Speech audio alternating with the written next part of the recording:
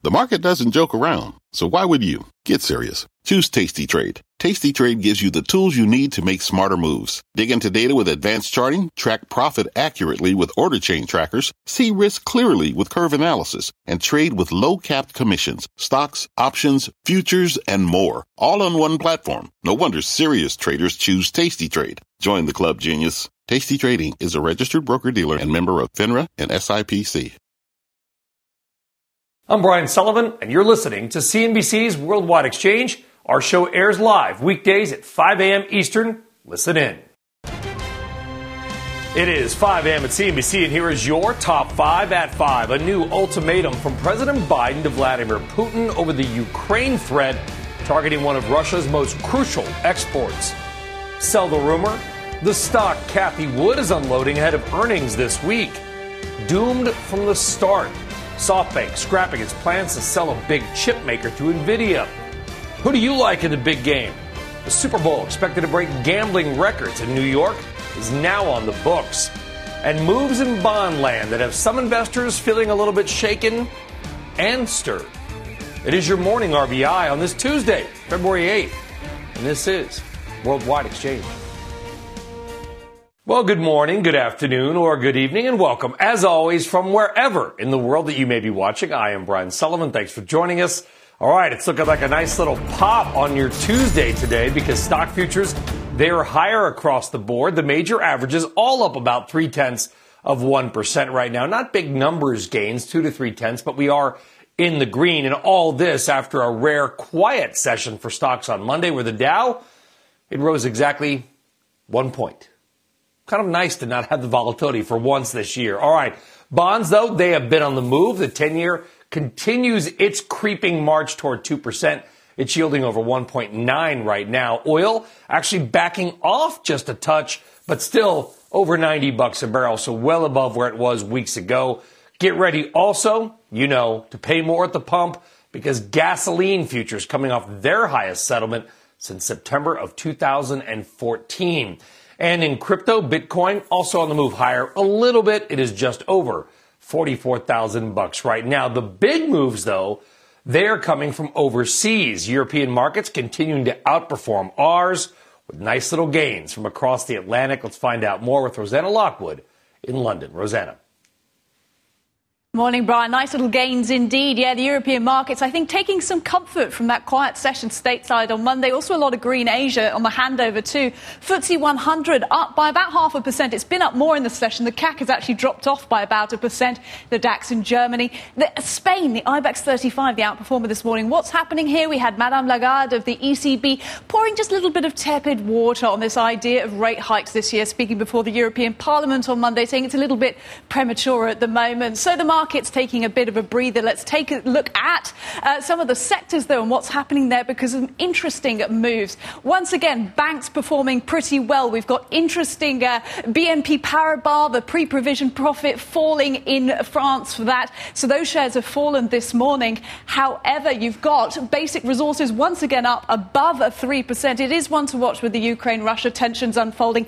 Tech, the only one down below the flat line, just down around 1.5%. But energy, all eyes on oil, that tight oil supply market Brian mentioned at the top here. We also have BP reporting earnings today. The UK-listed firm actually posted its biggest annual profit in 8 years as oil and natural gas prices surged. The $12.8 billion profit marking a roaring comeback. That's after a $5.7 billion loss in 2020 when the British energy giant had to write off the value of some of its fossil fuel assets. It was, of course, a very tough year for all the majors, but BP up around 1.5% in London this morning, Brian. Big numbers starting to pop from oil and gas. Rosanna Lockwood, thank you very much. All right, now to another developing story this Tuesday morning. SoftBank and NVIDIA are scrapping their $66 billion deal for competitor ARM Holdings. They blame, quote, significant regulatory challenges. Instead, SoftBank will move to Plan B, and that is aiming for an ARM Holdings IPO within the fiscal year. It ends the end of March. And SoftBank and NVIDIA first announced the ARM deal back in September of 2020 in what would have been the industry's biggest ever merger. Regulators around the world almost immediately started sounding the alarm, as ARM designs are used by nearly every chip maker in the world, from Samsung to Apple to Qualcomm. Joining us now to talk more about it is Financial Times corporate finance and deals editor Arash Massoudi. Arash, welcome back. Normally we would not talk about a deal like this, but this is important given all the supply chain and semiconductor challenges right now. What does a significant regulatory challenge mean? Well, it means that this transaction, which everyone thought from the beginning was going to be very hard to pull off, was basically impossible. You had basically the EU, the UK, the US, any major regulator you can imagine in the world expressing serious doubts whether this deal should go forward. And the fundamental point was that NVIDIA was essentially picking up a part of the supply chain, of its own supply chain, which would give it incredible amounts of power over its customers and the customers of ARM, with whom NVIDIA competes. And so this created a sort of existential threat from the outset of the deal that NVIDIA would essentially be supplying these chip designs to its own competitors, and whether they would be cut off from that access if it held ARM. Obviously, also it comes in the backdrop of just an incredible boom in NVIDIA's share price over the course of the pandemic. And as we come out of the pandemic, it's actually let off a bit.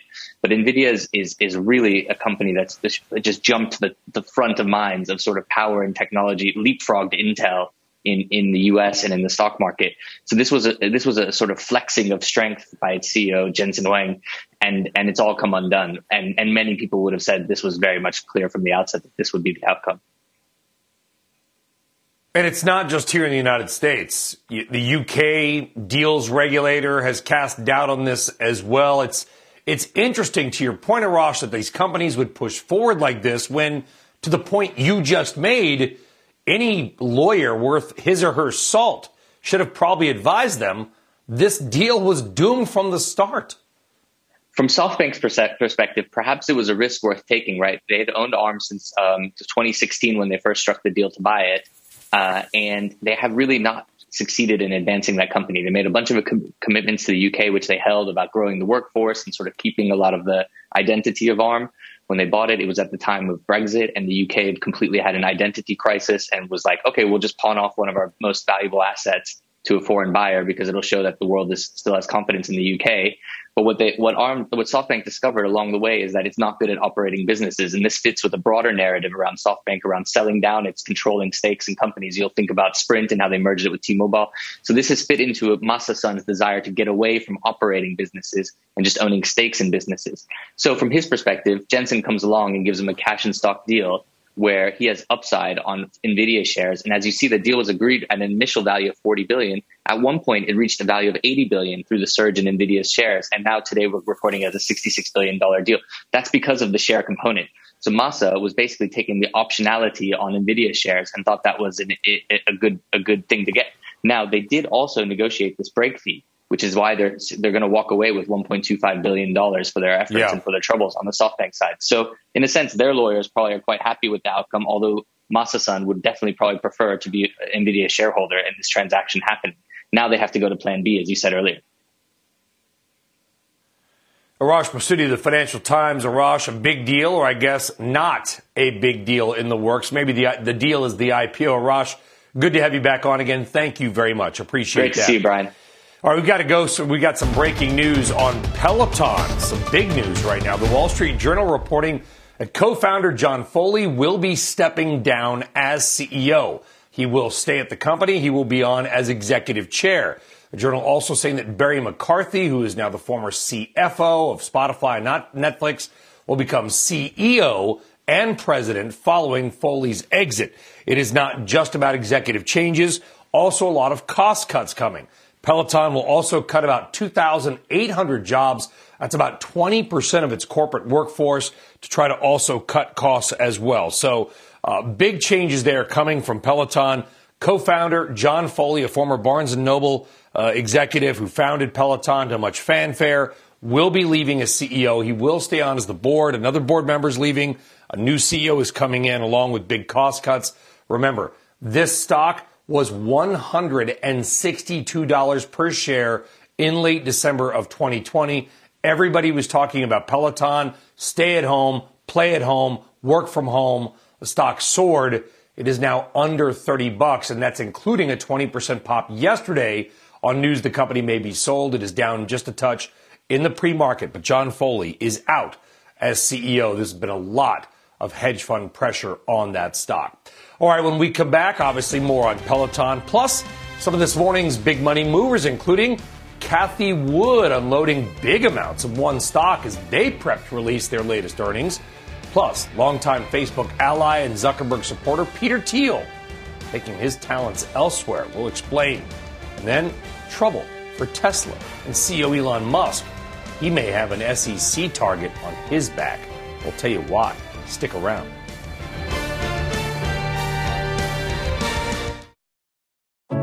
What does it mean to be rich? Maybe it's less about reaching a magic number and more about discovering the magic in life. At Edward Jones, our dedicated financial advisors are the people you can count on for financial strategies that help support a life you love. Because the key to being rich is knowing what counts. Learn more about our comprehensive approach to planning at edwardjones.com/findyourrich. Edward Jones, member SIPC. Imagine a beautiful afternoon. The sun is shining and you get to enjoy it all because you just sat down on your John Deere mower. The smooth ride lets you escape into your yard. Intuitive controls make you feel like you're one with the machine. And with attachments for every season, you can enjoy it all year long. We could keep trying to put you in the moment, but to really understand what it's like to drive a John Deere mower, you just have to get in the seat. Learn more at johndeere.com/get-in-the-seat or visit a dealer near you. All right, welcome back. Time now for your big money movers. And this morning, it's inflation, because we're giving you 4, not 3 stock stories happening now. Stock number 1, Take-Two Interactive. Net bookings, whatever that is, for the video game maker fell short of analyst estimates, as did the company's projections for the fourth quarter. Shares are down about 2% right now. On the conference call, CEO Strauss Zelnick says the pandemic boom in video games is, quote, dead. Stock number 2, Chegg, popping 9% right now. The education company's fourth quarter results came in well above expectations, and Chegg's CEO says schoolwork eventually picked up. So did need for the company's services increasing throughout the quarter. Kind of makes sense, right? Schoolwork up, video game playing down. Amazing what happens when kids go actually back to the classroom and get off virtual. Anyway, stock number 3, Simon Property Group. Fourth quarter profit and revenue beating forecasts. Occupancy at malls and their premium outlets rose. Everybody's out there shopping these days. The company's guidance for the year, though, a little bit short of estimates. Stock down about 2%. And your bonus stock, that is stock 4. Bye-bye Twitter. Bloomberg reporting that ARK Invest CEO Cathie Wood sold nearly 4 million shares, worth about $142 million yesterday. That is the most in one day since at least May, and that stock is flat. We'll call it slightly down. All right, back now to the broader markets and your money. Stocks overall continuing the recent trend of kind of dramatic intraday swings. And your next guest says while bullish sentiment levels are unusually low for the 4th straight week, history shows that could mean some sizable gains ahead for the market. Ryan Payne is president of Payne Capital Management. Welcome back, Ryan. Why do you say that? What do you see under the hood of this market that makes you a little bullish in the near or longer term? Well, I love being a contrarian, Brian. There's nothing that warms my heart than seeing investors nervous. And that's really been the story. And I've been on your show for the last 2 years. It's just that sentiment has never really gotten that bullish. And you're seeing really negative sentiment that goes back to like what it was in July of 2020. That's right after we had the pandemic, obviously, and we had stock sell off like 40%. So obviously investors were jittery. But we're seeing the same thing right now. And to me, it's juxtaposed against an economy that looks pretty hot. I mean, let's face it, the labor market's on fire, Brian. We saw 467,000 jobs created on Friday. That was way, way more than was expected. We're seeing, wages are going up significantly. But I also think was really remarkable in the news on Friday was that productivity report. We had productivity go up 6.6%, which means companies are becoming more efficient because this labor shortage is going to be a big problem for a long time. It's no secret. So companies have to figure out ways to invest in automation, technology. I could see a day where we have this trucker shortage, right? We could have automation of trucks. I mean, it's all coming down the pipeline.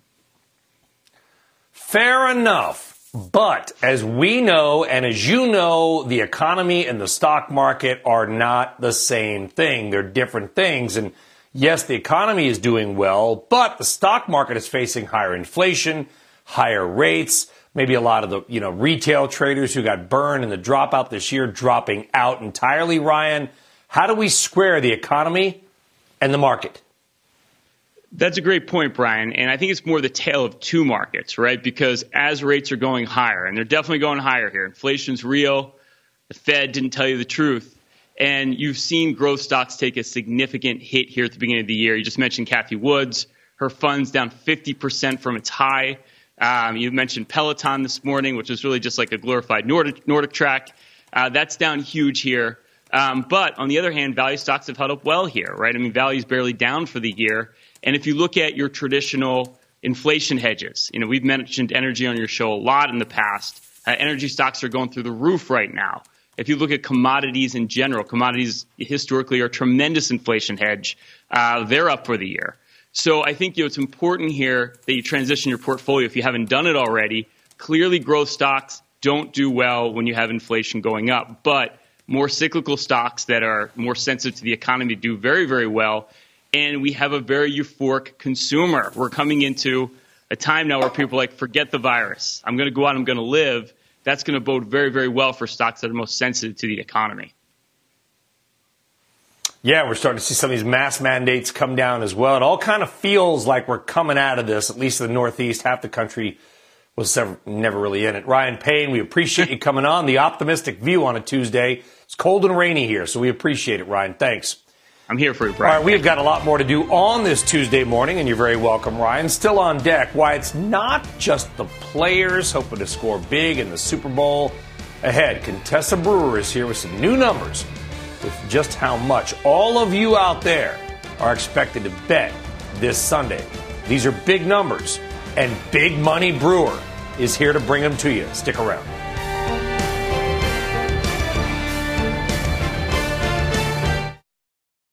This podcast is supported by FedEx. Dear small and medium businesses, no one wants happy customers more than you do. That's why FedEx offers you picture proof of delivery, packageless and paperless returns, as well as weekend home delivery to 98% of the U.S. on Saturday and 50% on Sunday. See the FedEx service guide for delivery information. FedEx Ground service is also faster to more locations than UPS Ground. See what FedEx can do for your business. Absolutely, positively FedEx. Life is a highway, and on it there will be many chicken sandwiches. But there's only one McCrispy. So go ahead and hit the turn signal if you know about this juicy gem of a detour. All right, welcome back, and good morning. 5 days and 14 hours until Super Bowl 56, and bookies from Sin City and the Empire State to FanDuel and DraftKings, they're all getting set. Because it could be a record-breaking turnout when it comes to online sports gambling. Contessa Brewer joining us now with just how big some of these numbers may be. How big, Contessa, are these numbers going to be? Are you ready for this, Brian? More Americans will bet more money on the Super Bowl this year than ever before. That's according to research estimates just released by the American Gaming Association. It predicts 31.4 million Americans will make a wager on the big game. That's up 35% from last year. And they'll gamble a whopping $7.6 billion. That's up 78% from last year. Why those giant increases? Well, since last year, 10 states have launched legal sports betting. That means 45 million more Americans can wager in their home state than could last Super Bowl. In total, bettors can legally wager on the big game in 30 states plus Washington, D.C., with 3 more states having legalized it, but not yet launched. One of those is Ohio, home state of the Super Bowl contenders Cincinnati Bengals. So fans in Ohio can root on their team, but they can't place a legal bet on them at home. Well, that's okay. Neither can California fans of the LA Rams, nor any of the spectators at the actual Super Bowl. Research by SportsHandle.com suggests we'd see an additional $400 million wagered on this game if those 2 states had legal live digital betting. It also presumes 10 betting platforms, a game that's competitive until the fourth quarter, and no major technical glitches, which, of course, is what the big sports betting names are all hoping for, Brian. All right, so let's talk about it. First off, if you follow me on social media, I'm 15-2 in my last 17 bets, and I put them on Twitter before I bet, so it's not like I come back after the game. If I was in Cincinnati, what's the closest state? Is it Illinois? How far do I have to drive? And are we going to get to a point, Contessa, you're where right. Every state, or most states, are going to have sports gambling? Is that coming eventually? Can we pull that map back up so that you can see? The thing is, we're at the point now in the United States where almost every American, even if you live in a state where you don't have live legal gambling, you could drive generally an hour and get to a place where you could gamble. There's the map. But look at Ohio. The map is up. Right. So you could go to Tennessee. Indiana. You could go to Indiana if you're in Ohio. Unfortunately, look, Cincinnati's right on that border with Kentucky. Kentucky doesn't have live gambling, so there's no going across the border there. But you could drive to either state border and do that. We saw that in Texas when the infamous sports bettor Mattress Mac drove to Louisiana, which has just launched mobile sports gambling. He made a $4.5 million bet on the Bengals to win. That's partly a hedge to cover what he's offering for a furniture promotion to get people in the door to buy his furniture at a store in Houston. So he said it was worth the $100-mile drive because normally he has to fly to Colorado. Bengals, by the way, a lock at 4.5 to cover, but you got to get that extra half point. All right, here's my issue, though, on the betting sites, and I've got a buddy of mine that you may know that owns a sports gambling operation and casinos, Tillman. Who's winning the game, Contessa? Because it seems like they're all out promoting each other. Come over to FanDuel, get $100. No, go to DraftKings. No, go to Caesars. They're advertising on TV. They're throwing money at us. Is anybody actually making money? Well, not yet.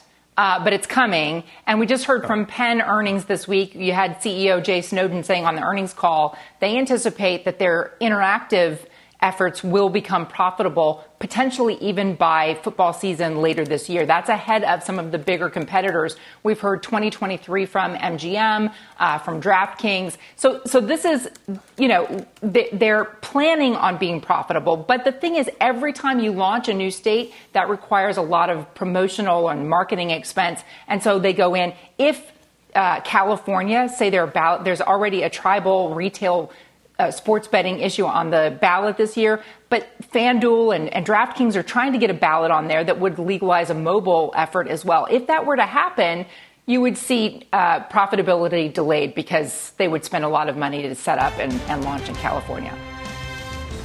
I mean, if you watch any sports, you can't go one commercial break without seeing an ad for, Jamie Foxx for MGM, the Caesars guy, for Caesars. It's unbelievable the amount of money, Contessa. Big money. I'm going to trademark Big Money Brewer, right? Have you already done that, or can I get in line and then charge it back to my good friend Contessa Brewer? Contessa, yep, I like it. Thank you. I love sports gaming, especially when we're winning. Contessa, drinks on me. Thank you. All right, straight ahead. And by the way, these are not small money bets like some CNBC anchors talk. These are big bets. All right, there goes my hero. The Foo Fighters are looking to steal the Super Bowl spotlight from the metaverse. And no, I wasn't going to sing it. Plus, your morning RBI and why something is happening in the bond market that has never, ever happened before.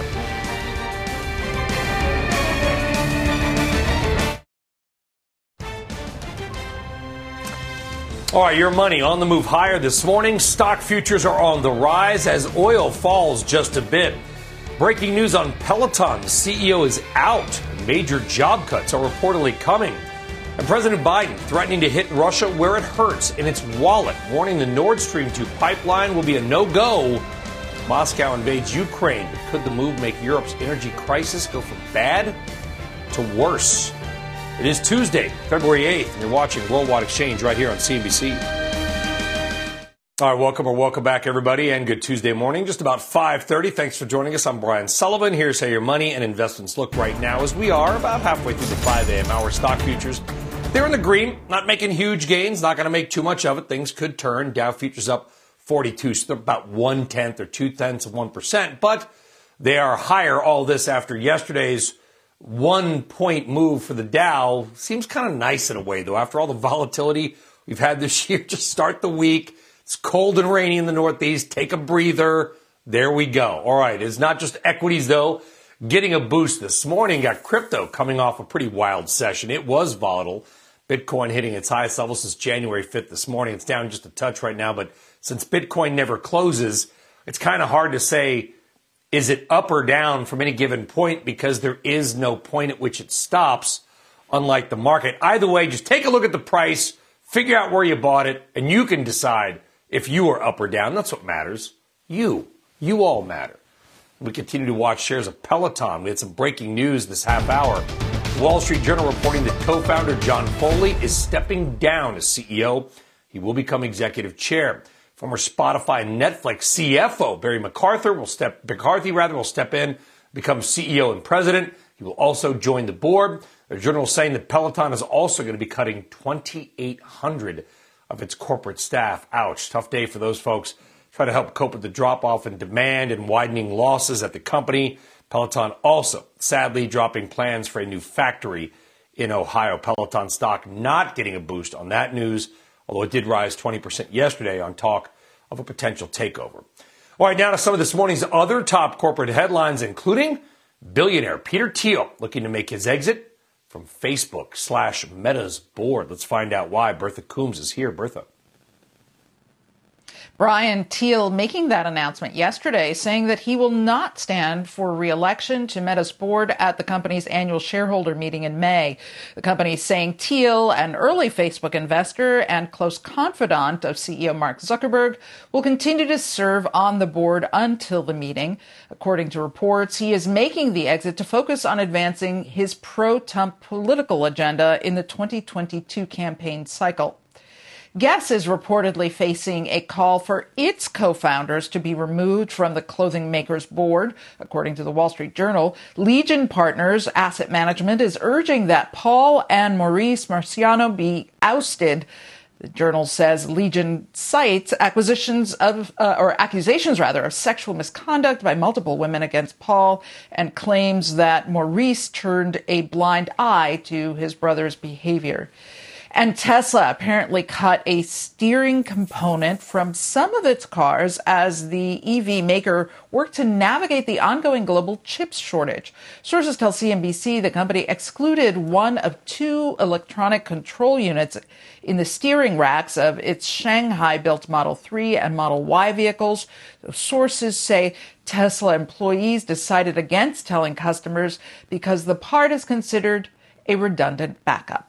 This comes as Tesla revealed in a new regulatory filing that it received a subpoena from the SEC back in November in its ongoing conflict over Elon Musk's Twitter poll on selling some of his Tesla shares. Brian, the agency is seeking information on the company's governance process around compliance with a 2019 SEC settlement. That agreement stemmed from another Musk tweet on taking Tesla private. That was the infamous 420 tweet. Yeah, 420. That number always seems to float around Musk, Bertha. 420. Yeah, sort of in the air. Yeah, it's in the air. Damn it. Nice. Bertha, thank you. She beat me to it. All right, now to the continued crisis in Ukraine and President Biden stressing unity with Germany's new leader as the West tries to rally to avert a war with Russia. Well, at least avert Russia invading Ukraine. In a meeting with Chancellor Olaf Scholz yesterday at the White House, Biden pledged to end the controversial Nord Stream 2 pipeline if Russian forces cross the border with Ukraine. While that crisis builds, the rest of Europe's got another big problem. Growing fears about their energy supplies. Natural gas, which powers much of the electricity and heat needed in Europe, is at dangerously low storage levels in Germany. Much of that is because Russia has slowed its feed of natural gas to Germany.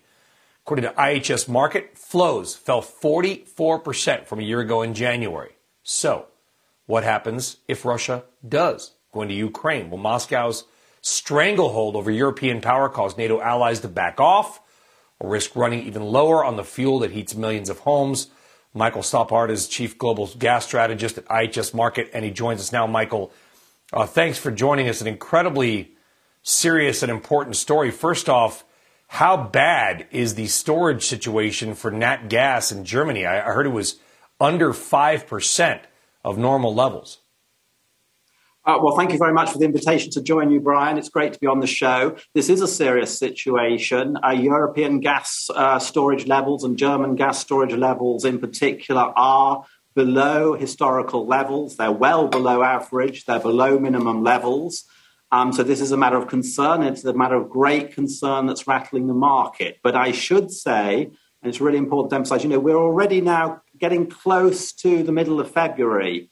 So the end of winter begins to be in sight. And as soon as the market can see an end of winter, that will provide some relief, I would say.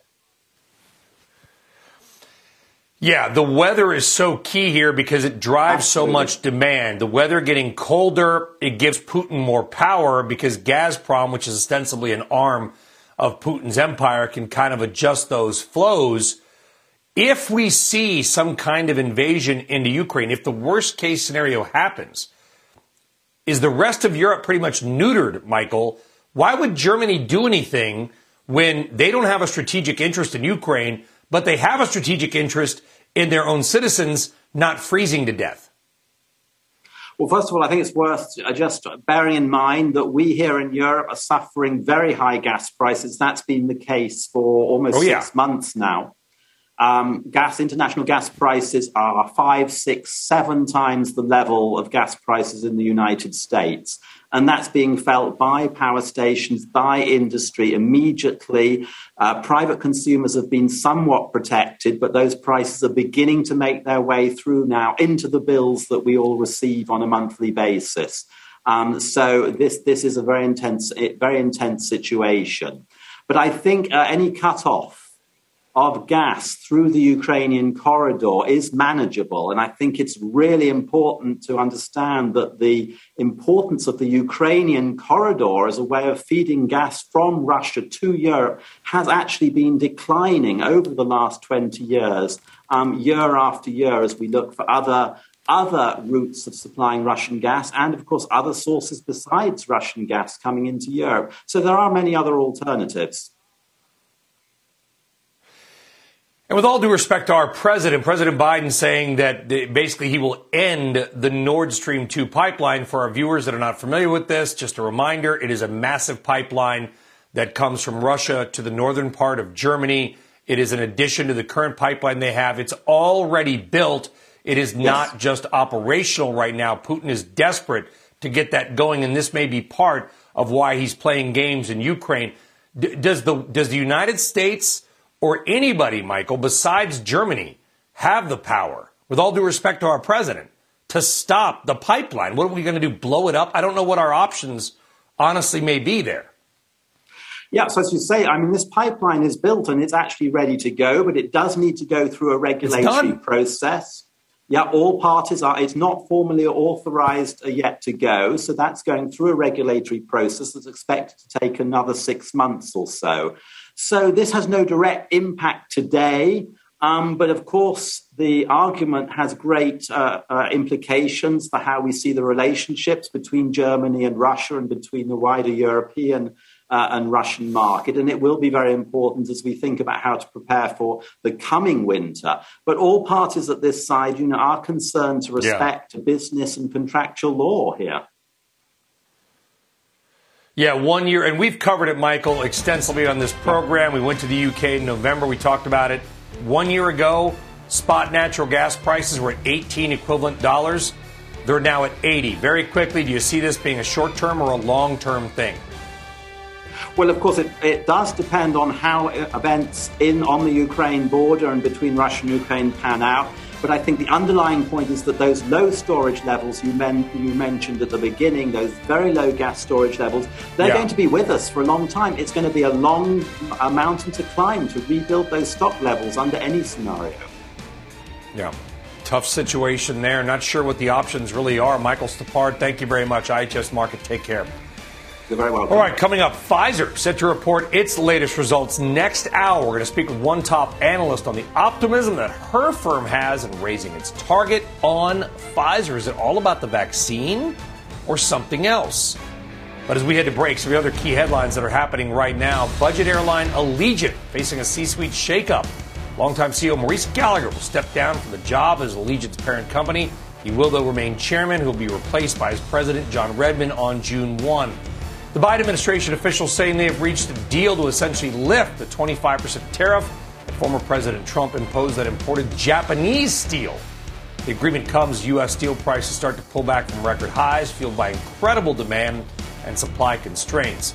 And the Foo Fighters are set to take the stage on Super Bowl Sunday, but in the metaverse. Rolling Stone reports the band will play the VR concert after the big game. Will include a brand new song from the Foo Fighters. Wow, big marketing stunt there. See if it works in what? Decentraland? We're back in a moment. Stick around.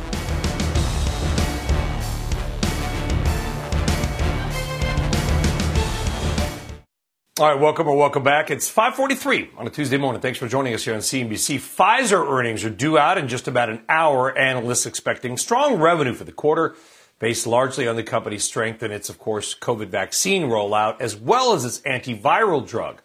But analysts will also be watching for what the company will be forecasting as they look ahead when COVID goes endemic, if it's not there already. Let's bring in Louise Chen, analyst at Cantor Fitzgerald. Louise, welcome. How big of a deal is the COVID vaccine? And you know, not to get into the medical part of it, but is this going to be an annual shot for millions of Americans, like forever? I think that it is going to be an annual shot for the foreseeable future. I mean, I think the thing that we know right now is that immunity from the COVID vaccine and then also immunity from natural infection, they don't last forever. So I think an annual revaccination or some sort of schedule will be important over time. And then there are populations in the United States, either very young or very old, that I think, or immunocompromised, where they would benefit from an annual revaccination and probably see something very similar to flu roll out over time. So could it be a situation, Louise, where literally we go to like Walgreens and we get a COVID vaccine shot and a flu vaccine shot, every November or something like that? Yeah, I think we could see that. And I think a lot of the companies are doing trials where they show that it's safe to do both of them at the same time. And maybe over time, what some of these companies are thinking of anticipating doing is putting all of that together into one shot. Don't So that's the franchise there. And listen, there's a lot of people out there that'll say that the whole thing is just a money-driven. I mean, don't go down the rabbit hole of the Twitter. But how big of a revenue generator is the COVID vaccine? How big is it expected to be, Louise? How much money does Pfizer actually make on it? Okay, so that's a harder onion to peel back. But right now, the Pfizer vaccine is partnered with BioNTech. So from a profit perspective, it is 50-50. But from an annual sales perspective going forward, this year, probably $36 billion. Next year, already contract for $31 billion of doses, meaning this year in 2022, last year, 36. And then going forward, I think it can sustain tens of billions of dollars of sales. And from a FactSet consensus perspective, people are looking at something for, vaccine to be about $8 billion of sales in 2026 or so. So I think there's a lot of upside to where street expectations are at for Pfizer's COVID franchise. Wow. What about the antiviral? How much could that be worth? We don't hear a lot about it. Not yet, but we will. So the antiviral, basically right now, I think there's over $7 billion of doses that are contracted. Not all of it is public, so this is sort of an estimate based on what we see publicly. Right now, FactSet consensus has it at $22 billion of sales out of a total of $100 billion of sales for Pfizer in 2022. So I think this could be a very big product as well. Something similar to what we see for Tamiflu and some of these other products. And also, because of its long shelf life, it actually can be stockpiled by governments. And I think we're going to see that over time. And we forget, because we've been almost singularly focused on the pandemic for the last 2 years, for good reasons and other reasons. Louise, we forget there's a lot of other bad stuff out there. Obesity's up, diabetes is up, cancer rates are up, depression. I mean, there's going to be a lot of medical problems to come. What about non-COVID things for Pfizer, treatments for things like cancer? You could have millions of early deaths from cancer and diabetes alone. Do they have any franchises there? Yeah, they have actually a lot there. And I think that's not being brought to the forefront because of the focus on the oral antiviral and the vaccine, and everything's just COVID right now. But they have an RSV vaccine, and that should be for adults and for infants. And what's really interesting is they've actually have a maternal vaccine. They have a company that they're about to acquire, Arena, that has a product, estrezimod, for ulcerative colitis and atopic dermatitis. They recently acquired a company, Trillium Therapeutics, for their anti-CD47 for solid tumors and heme malignancies. And this could be a good oncology backbone. We'll see what the data shows over time. They're working on a universal flu vaccine, and then they're probably going to expand their mRNA platform. They announced a couple of deals this year on that front that I think we'll see a lot from that coming in the future. Yeah, we forget, and shame on us, there's a lot of really bad stuff that's also out there that we're going to have to deal with. Louise Chen, really appreciate it. Now you got earnings coming out. Thank you. We'll see you soon. All right, on deck, your morning RBI and why betting big on corporate bonds has proven to be, well, a giant bust so far this year. Our friend Jeff Kilberg will comment on that and connect the dots on the markets, inflation, and maybe even the Cincinnati Bengals. Kilberg, next.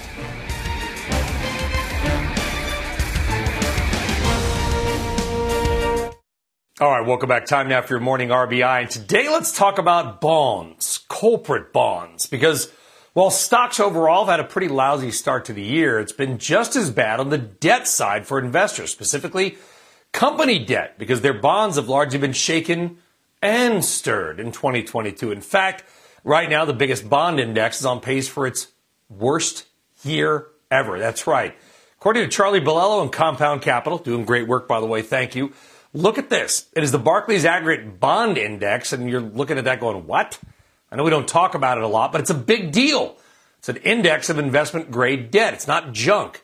The AGG ETF, worth about $80 billion. And many investors benchmark against this. And so far this year, it's down 3% and just hit a new 52-week low. That would make it the worst year ever if we closed the year out today, again, according to Compound Capital. Here's your returns. I know it's early, but so far, that index is down 3.1%. In 1994, it fell 2.9, 2013, 2. Last year, it actually did fall. And in 1999, it was down under 1%. And I know 3% does not sound like a lot to you in Stockville. But in bond land, it's quite the villain. Because going back to when that index was founded, all the way back in 1977, when your trusty host was running around as a tow-headed 6-year-old, the bond market benchmark index has only had 4 down years. 4 down years in 45 years. The ones I showed you, that's it. That's why people and companies invest in bonds. They are perceived as safe and boring because they don't go down very much, not this year. And it's because interest rates are rising, and not just here, but in Europe and the UK as well, which means our bonds now have global competition for Wall Street dollars. To be fair, this is not a big deal yet. Long way to go. But with trillions in bond dollars on the line, it could become one. If it does, you can say you knew it was random but interesting before, well, almost anybody else. Our thanks to Compound Capital. All right, let's stick with this and bring in our friend Jeff Kilberg, Chief Investment Officer at Sanctuary Wealth, CNBC contributor, and no doubt somebody that's going to come in packing his own RBI this morning. I heard something about the Bengals and some historical reference you got, brother. What is it?